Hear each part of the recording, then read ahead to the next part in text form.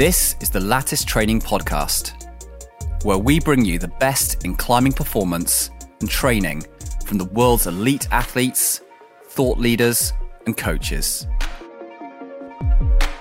Hello to everyone who has tuned in on the podcast today.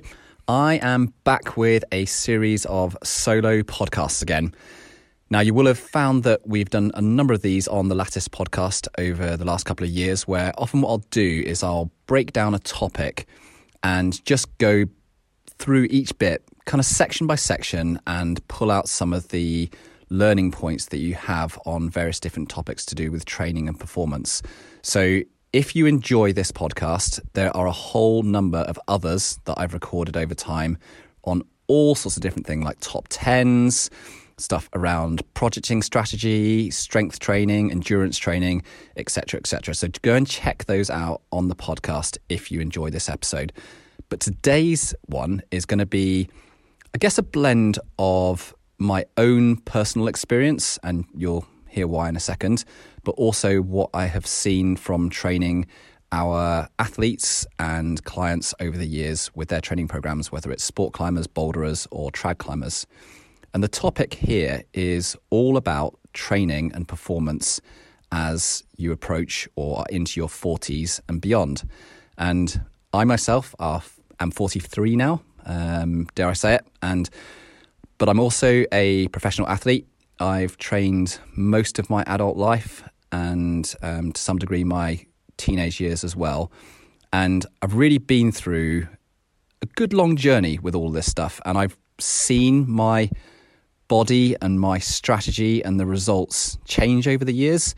So what I wanted to do was make this podcast episode one that's all about what I've personally experienced. So you've got this kind of context of what Tom has been through, so I can kind of give you some specific examples, but also broadly speaking, what represents that I see with others who are in these same age categories as well. So I hope that this is useful for all of you. I'm going to cover the topics across stuff like time management and how you focus your time, recovery from your training sessions, and also the length of those climbing sessions that you have. We're going to go through deload cycles, so that kind of rest period, which is beyond just a single day. Some stuff around stress and sleep, and then also the dreaded injury, which I definitely have faced many times over the years, and I think realistically most climbers out there will have to deal with at some point. Let's start off with time management and focus. So, as you know, I'm in my 40s now. I'm 43, and I most definitely have less free time than I did in my 20s and even my 30s to some extent. And I also have way more things that kind of require my attention, whether it's family, work, and just the accumulation of cool, interesting stuff that you build up over life. And this is something which I see reflected on or across the whole climbing population as a whole. And my first point on this really is that I think we all need to firstly accept it and not do what I have done in the past, which is kind of hit my head against the wall and go, oh, I can't accept this. I don't want to understand that my time is more stretched and I have more things demanding my attention, and I probably realistically have less focus. And so the accepting part is a key part of the equation, because then you can kind of go on to do something about it. So I think this is really important for everyone out there, wherever you sit on the spectrum on this. And when we're talking about actually doing something about it, I feel like one of the most important parts of this equation is around the quality of your climbing time, or perhaps you could call it the quality of your training time. I think they're interchangeable. And this typically, with myself and also with others, reduces as you get older, and you end up being not as focused, you're distracted, you're maybe tired, you're not feeling that great, And you increasingly build up this base of climbing or training, which just doesn't have the same quality as it used to before.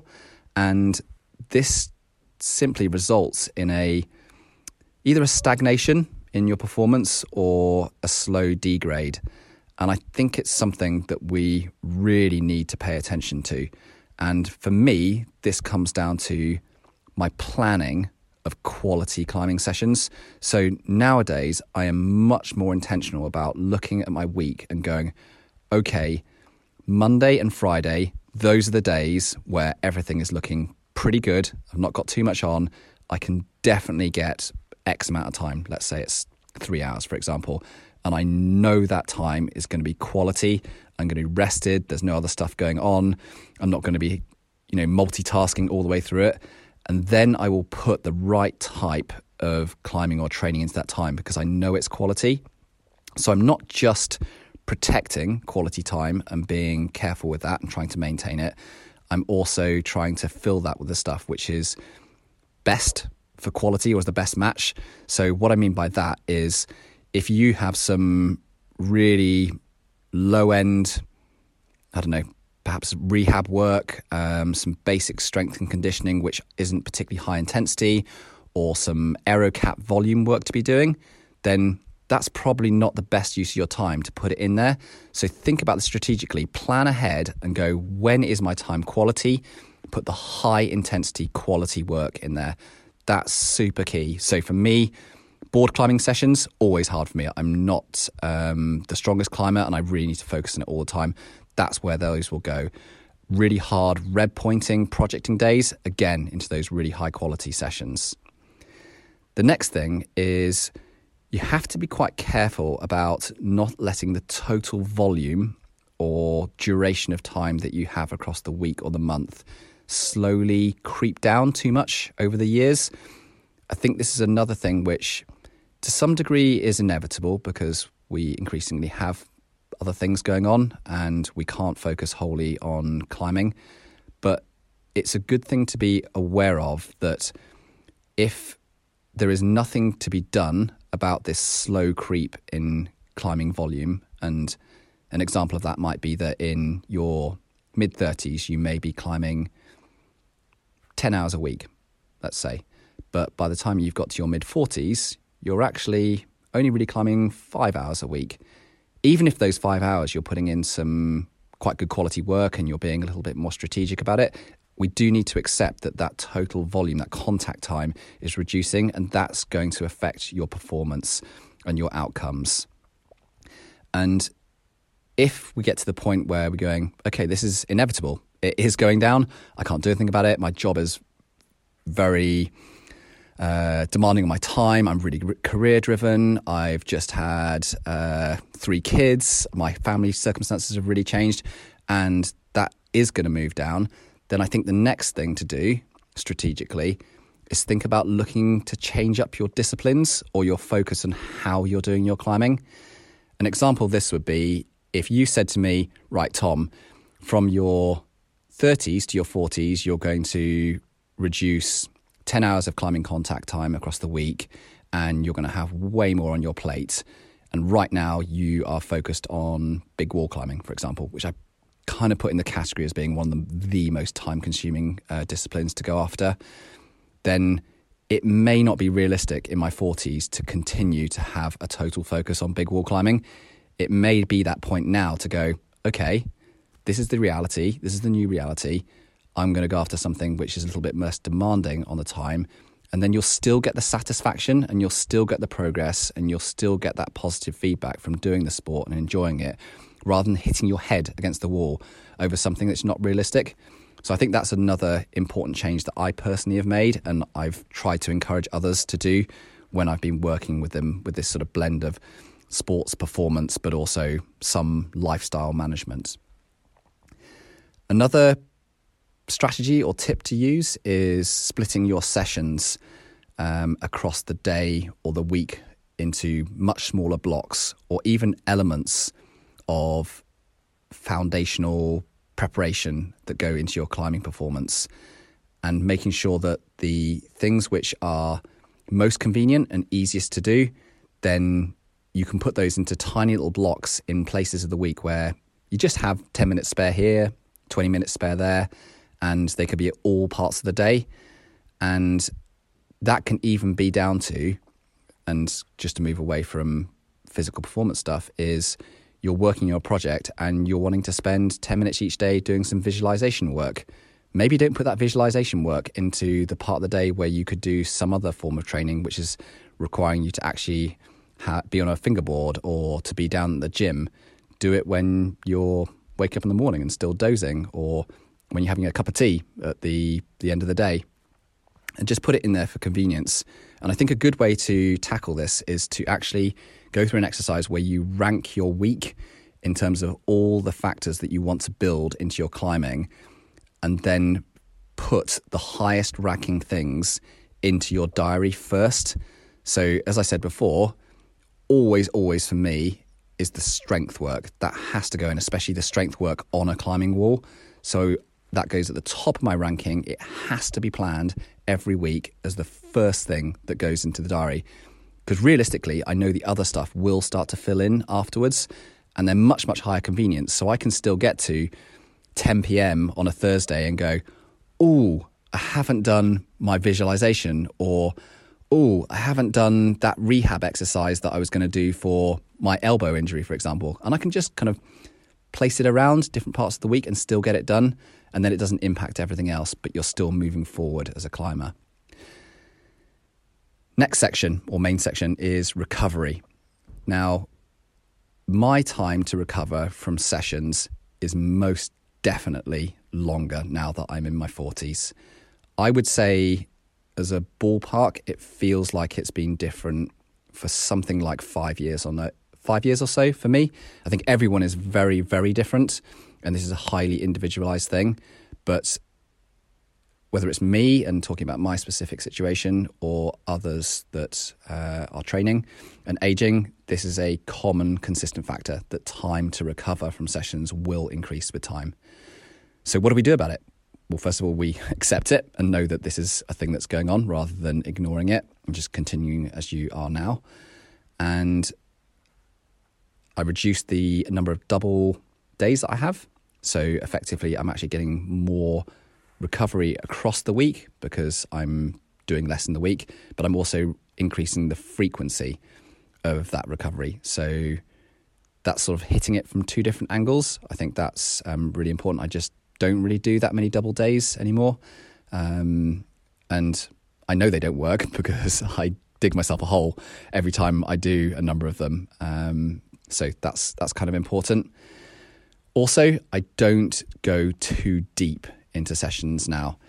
And what I mean by that is, you know, where you are redlining and you've gone to the total maximum kind of for the last half an hour of that session, and you're thinking, whoa, that was a big session and that's going to take some time to recover from, and your performance has really reduced down to the session. You're just exhausted. I don't do that half as much anymore. I'm a little more in the stay slightly fresher but worked really hard camp, so that I can have better recovery or less recovery overall, and then still move forward as an athlete. I also now pay more attention to nutrition, sleep, and I'm going to couple with this also alcohol, only because for the broader population, I think it's something to pay attention to. I myself don't drink at all. I haven't for years and years. So I can't say that that's a particular factor for me, but it is one that will impact your recovery and one to pay attention to as you move into your 40s and beyond. The sleep and eat factors, I'm not going to overemphasize them in saying, oh, wow, if you just sort out your eating and just sort out your sleeping, you'll recover like a 20-year-old. This is likely not the case. I'm more trying to get it across that it's something to pay a bit more attention to now, and not be too blasé about and think, I'm totally motivated, it's fine, I can get through this, and it's going to have a no effect because I'm just psyched. I think the reality here is that you stop being able to overcome some of these things through motivation and dedication, as you age. And for me, that's definitely the case. I'm sure many people out there will see that I'm a very motivated climber, but I can't ignore those so much now. So that's how it is. I also have changed the amount of projecting and climbing that I've done on climbing trips, and I really recommend this to the athletes and climbers that I work with on this same basis. It's unrealistic a lot of the time, unless you have a very, very high work capacity, to do the types of trips where you turned up, you did 2 climbing days on, 1 day off, 2 days on, 1 day off, all the way through the trip, and have great performance. I just never do this anymore. I used to, and it was great, and I loved it. But now I'm a 1 day on, 1 day off, 1 day on, 1 day off. Sometimes I'll do 2 days on, but then I'll often have 2 days off. And this just means that when you plan your trips, you have to think a little bit about how you're managing your rest days and what activities you're going to do. Having a conversation with the other people on the trip and going, hey, this is how I work. Are you similar? How can I plan around this? Rather than getting sucked up with the group psych and going, oh my goodness, everyone's 3 days in here. I should just go to the crag anyway because everyone else is. I think it's important to be a bit more strategic about this, and you'll get better results out of it ultimately, and also reduce injury risk. That's another important part of this, because any climbing day is a load on your body, and you stack too many of them together without any rest, then you increase that risk. The other thing that I would probably put in the recovery section is knowing that when you add, or I add, new stimulus to my climbing, so a new session or a new methodology to training, I have to take a more conservative approach with how much I do at the time when I introduce that into my training. So before, I might have said, right, new fingerboard protocol, for example, and I'll just go kind of all in straight away. I'll look up the sets, the reps, the intensities, where I want to go with the climbing, and then start doing it 2-3 days a week, for example. Now I will have a much, much slower ramp, because ultimately I've learned the results are much better by having that. So a new stimulus may only be introduced to my training or climbing maybe even once a week for the first few weeks, just to establish a pattern that my body understands what's coming. I get to see the adaptation to that and see my response, see how much recovery I need from it, and then into that second mesocycle, that second month, then I'll start to really load up. So that's another important thing that I think has really good results. I kind of touched on within the recovery bit the length of the sessions, and I specifically mentioned this thing about the depth of the sessions, so how deep you go into the sessions. Really try and stay away from those exhaustive sessions, but my caveat on that would be that it's still, for me personally and for others, will work when you have planned double rest days. I think it is okay to go into some of those more exhaustive sessions when you have it already planned in, that you're getting those bigger blocks of rest. I don't really want to leave people thinking, I can never do an exhaustive session again. These are too risky. This is a no-go zone. This is such a shame. I'm 42 years old and I can't do exhaustive sessions anymore. That's not the case. It's just the planning and understanding what surrounds those harder, deeper sessions, and have you got adequate recovery for those. I think the split session across the day rather than big, long sessions is another useful tool. So I might do a short fingerboarding session in the morning, or strength and conditioning in the morning, and then do a endurance, para-endurance, bouldering, whatever it might be, in the afternoon. And I'm very much a multiple splitter all the way across the week of my training or climbing. And I've seen much better results from doing this. You can eat more between them.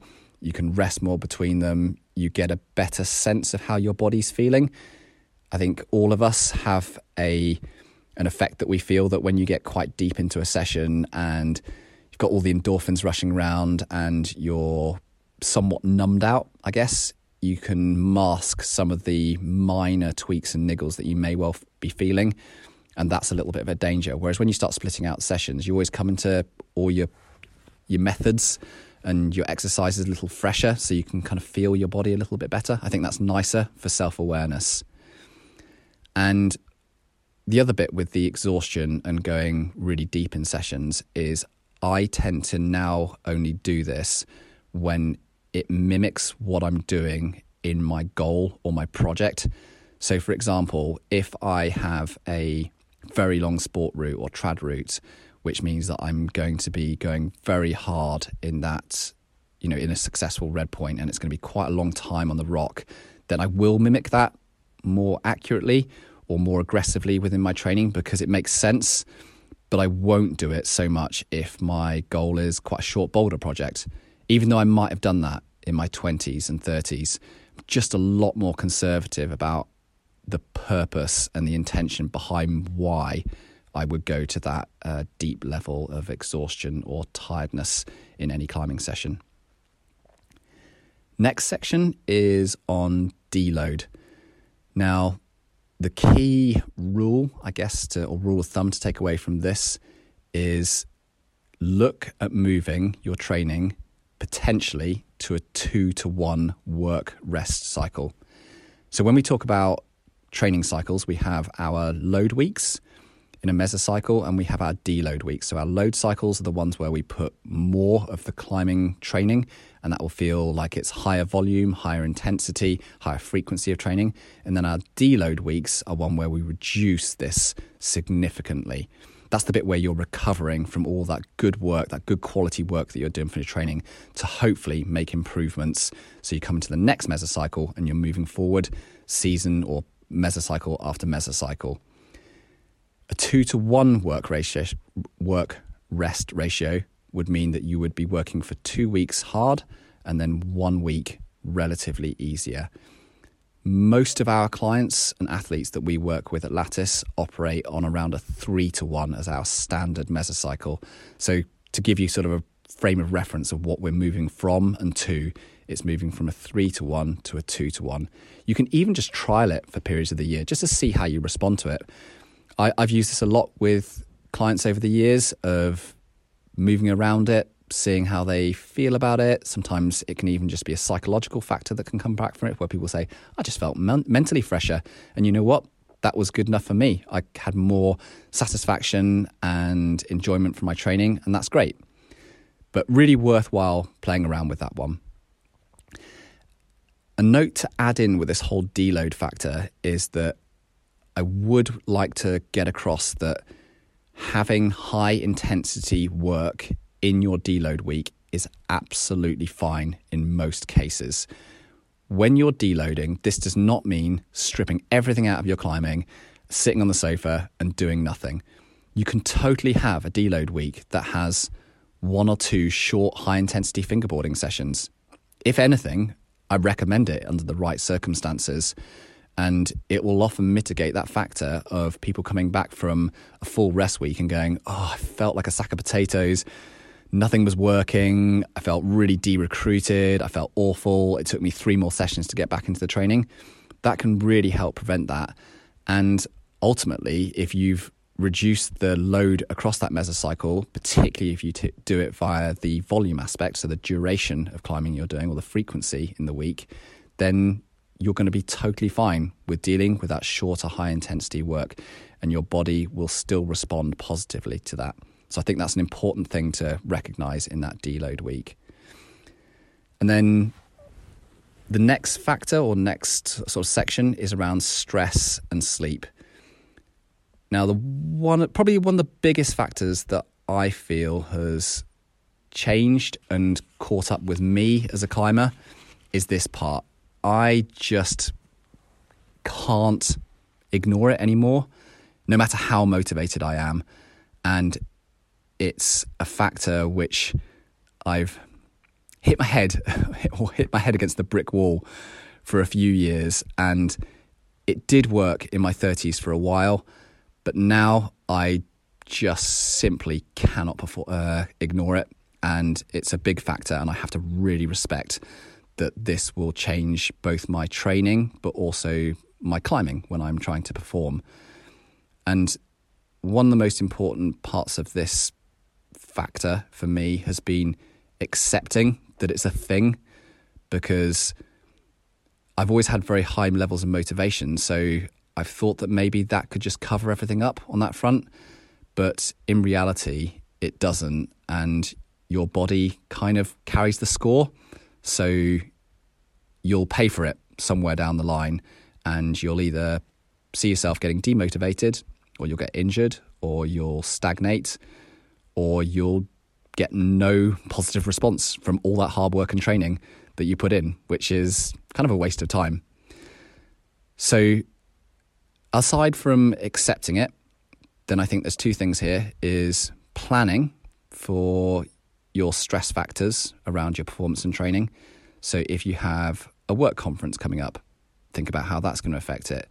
If you have a load of very hard project work at work that might be a month-long project, and presentations and meetings and lots of organising, again, think about how this is going to impact your work. There's all sorts of different parts that you can put into this stress category. And if you can have these planned in, then I think you can be more effective with how you still go forward with your climbing. And coupled with that, I find it very useful to try and find ways to just slowly, consistently improve, one, my sleep, and two, decrease my stress. And in my notes here in front of me, the bit that I've got written with a big underline underneath it is consistency. That is the bit that really counts here. Find ways to just chip away at lots of tiny factors if you can. I think that's the greater win in this case. It's often easy to see someone else around you that seems to have things so dialed, and you hone in on one thing that they do and you go, I just want that. I'm going to set some sort of alarm to go to sleep every night, or I'm going to put fragrances next to my bed so my sleep is increased in this amount of time because so-and-so over there does that and it works great. I'm not so much of a big believer in trying to deal with just one thing in a big way. I think in this stuff regarding allostatic loads, so that kind of life stress factors, it's better and more effective to consistently chip away at small things. And that's where I will encourage you as climbers out there and who we may potentially work with or we have worked with in the past. And then this is also what I do for myself. Last section is the dreaded injury. I've left it to last, maybe because I think it's been the hardest to deal with on both a physical and mental front. From a physical side of things is for sure it takes longer now to recover from injury. Pretty much any injury, whatever it is. And that's been, I'm going to say the word disappointing, because I think realistically I'm not totally over this yet.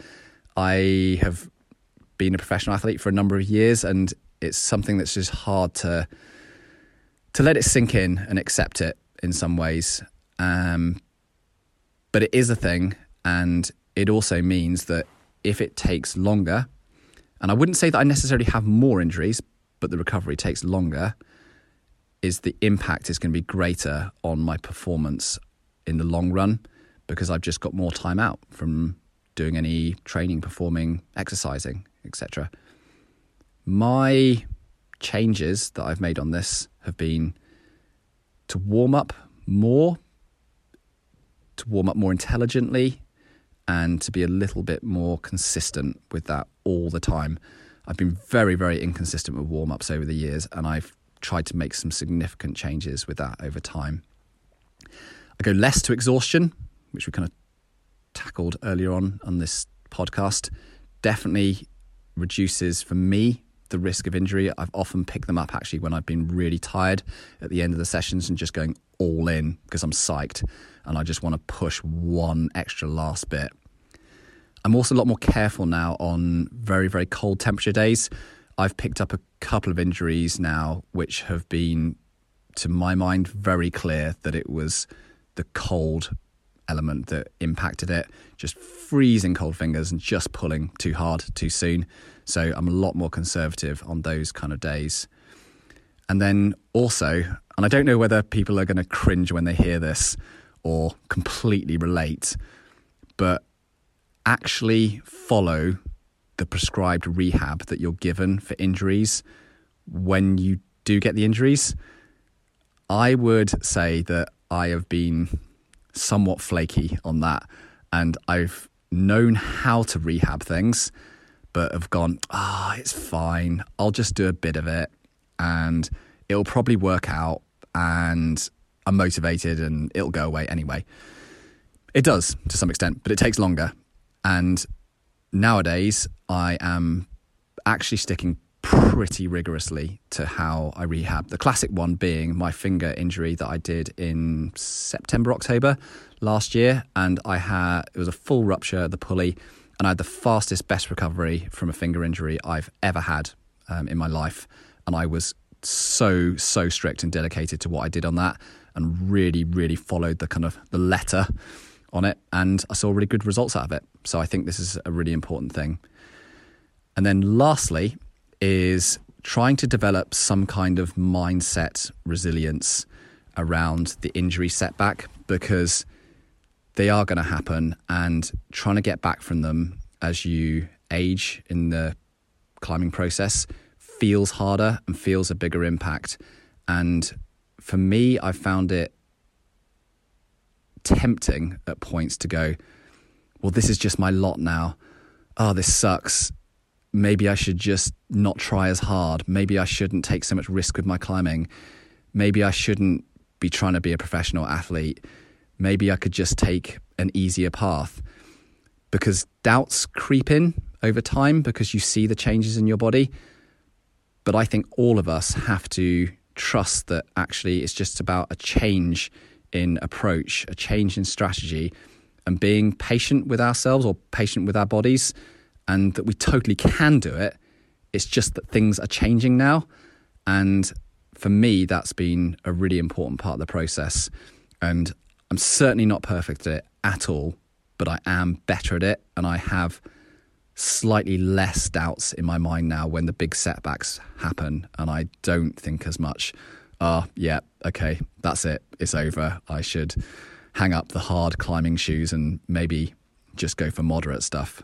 And that's something that I definitely kind of want to share with everyone else out there, because I know that some other people potentially have felt that same thing with the injury and the setback factor. So there you go. That's my thoughts on training and performing in your over 40s category. As I said before, I'm 43, so I'm kind of early into that stage, but I hope you found my thoughts, experiences, reflections on that useful. These do reflect a lot of what I've seen in working with athletes and clients over the years as well. So I've tried to kind of keep it broad and not just giving you things which are weird about me, but I've not really seen anywhere else. And we hope that you are having a good time with your climbing, training, performance, wherever you are at the moment, and you're psyched and having a good season. It's right now kind of getting into perfect climbing season in the UK. So yeah, we wish you the very best from wherever you are, and tune in again soon.